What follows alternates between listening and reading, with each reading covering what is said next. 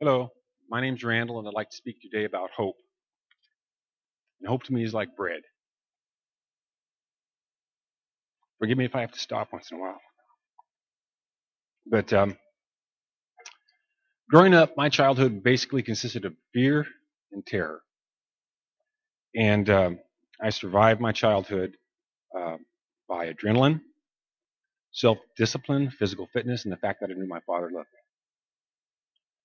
As an adult, I became a firefighter, achieving one of my big goals, and I got married, and I became a believer in Christ and follower at 25. And those coping skills that I acquired as a child, or a young man, um, they served me well as a firefighter. They play into what I did. And the becoming a Christian kept me in the middle of the road. Otherwise, I would have completely derailed.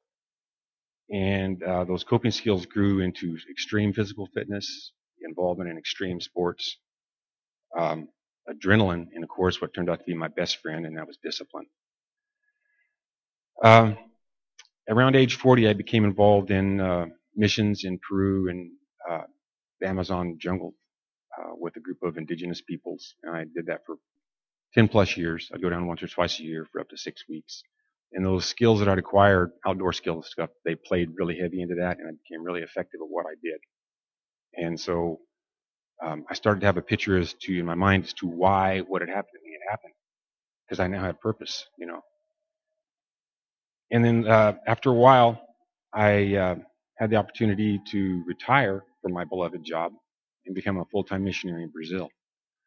It took 2 years to get ready for that. We did it, my wife, myself, and then two missionaries from Peru. They left and went with us, and we went down there. It took 2 years to get ready. We were there 30 days, and the money that had been set aside um, for this long-term, several-year engagement stopped. The guy who had it with this corporation just got up and left without any answer, for any reason, just left with the money for this foundation.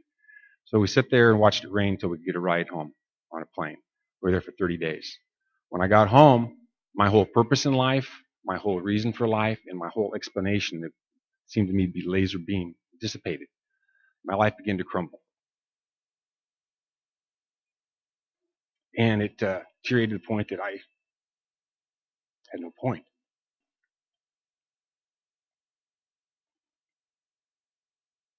Um, all my stuff failed me. My discipline, my extreme fitness, and everything disintegrated to the point that I was ready for life to be over.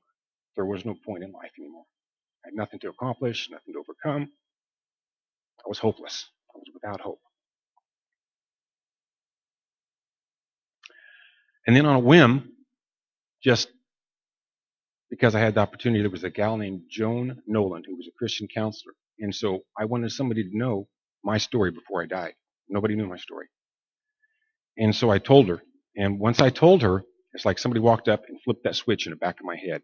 And all the fear and all the sadness washed over me like a tidal wave. It caught me off guard. So I spent a year in therapy, being treated for post-traumatic stress disorder. And at the end of that year, I started to come through it. She goes, "You're pretty much done now," but she goes, "The next couple of years is going to be kind of hard for you because you have to adjust to this type of thinking. Your brain's never had to work like this before." And about that time, God coordinated me and my wife's move up to here. I say coordinated. I think more of it like being a watermelon seed squished between somebody's fingers. You don't have a whole lot of choice where you're going. And so we ended up coming up here. And lo and behold, she was right. Times got hard for me up here. And as you start this cycle, something will kick you back into this cycle, and this cycle may take months or it may take whatever time. I was in one of my deepest cycles, and some stuff that would have been nothing to me was crumbled me up like a ball. And I lost all faith in prayer. No, that's not the word. I didn't believe in prayer. I'd seen too much, and it meant nothing.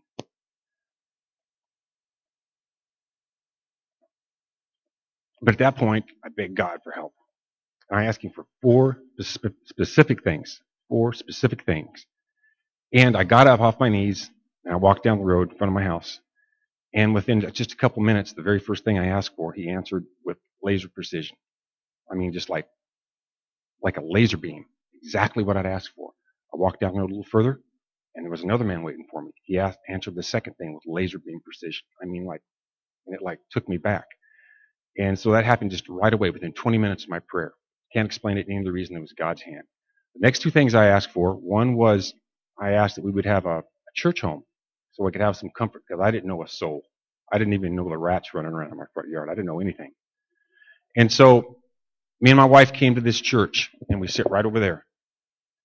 And it wasn't a joyous occasion. It was one of these. We're just looking for a church home. And that counselor told me two things. Things were going to be hard for the next 2 years, and she also said, she gave me a little spiel about living in the moment. And as me and my wife sit there, Joe over here, who I didn't know who he was sitting in this corner, and they were giving testimony. And they handed him the microphone, and he repeated back, word for word, the last thing that she told me about living in the moment. I mean, word for word. I looked at my wife, and I said, "Did you hear that?" And she goes, "Yeah, I did." And so we knew this was the place, and as we got up to leave, we were met by a man named Kevin, this big guy. And he met me like I was like his long-lost brother. He never met me. He didn't know who I was. I've never been greeted by anybody kinder. I knew this was the place to be. Second thing was I'd asked for some comfort, and I met a Christian from Siberia on a fishing boat. And after I told him I was a Christian, he stood up in the loudest voice he could, sang me a song about God, all the choruses. After he'd sang every chorus and had the rest of the boat standing there watching him, he just stood this far from me and sang to the top of his voice. We sat down and he visited with me for about an hour or two. He was the most uplifting man I've ever met in my life. And he explained to me God's perspective on prayer. That was directed at me. And so what I want to tell you is not the point of all this stuff is not my story and what's took place in my life and stuff. The thing that is important is from that retrospect, what I learned is this. I have to turn this over because I get kind of emotional. I forget where I'm at. Is that, number one, God is who he says he is. Jesus Christ is who he says he is. And I learned from this that he cares for me and he loves me. I learned from this that I'm not alone. And I learned from this that if he has the power to overcome death, he has the power to do whatever's necessary in my life to keep me where he wants me. And from that, I take hope, because I know there's going to be more hard days for me ahead of time. The fact that Jesus Christ is with me, I have hope. I'm not alone. And it's all not because of I was in Peru or because I did this or did that or I observed any religious ordinance or anything, simply because of the fact of who he is. And that he's a loving God, and he loves me, and he's with me. And that's hope. And when you don't have hope, it's like being a starving man. It really is. And then the second thing I'm going to tell you is that when Gary called me and asked me, my first reflex is always, yeah, let's roll. And then I'm thinking about it, I go, I don't want to do this. And so I was going for the phone to pick it up, and instantly I had this picture in my head, popped into my mind, this story. But there was a starving man. God came and gave him this bread, and it was these whole loaves. It wasn't sliced, and it was really heavy, and it was really dark.